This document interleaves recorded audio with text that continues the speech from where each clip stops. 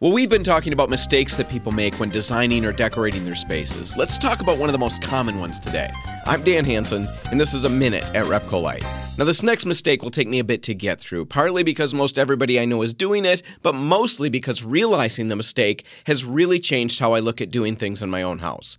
Now, it all started in a very unlikely place. I ran into 100-year-old fashion icon Iris Apfel on the internet. Now, Iris is extremely over the top when it comes to fashion, and typically I would have had zero interest. But we were focusing on her for a presentation that Repcolite was giving, and so I had to jump in and learn about her. Now, in the midst of that, I watched a lot of videos and listened to a lot of sound bites from Iris. In one of my favorites, Iris explains that the biggest mistake people make when it comes to fashion is to look in the mirror and see somebody else. Her point is that we shouldn't build a wardrobe around somebody else's taste. We need to see us in the mirror. Well, the same thing is true in our homes. We'll go deeper next time.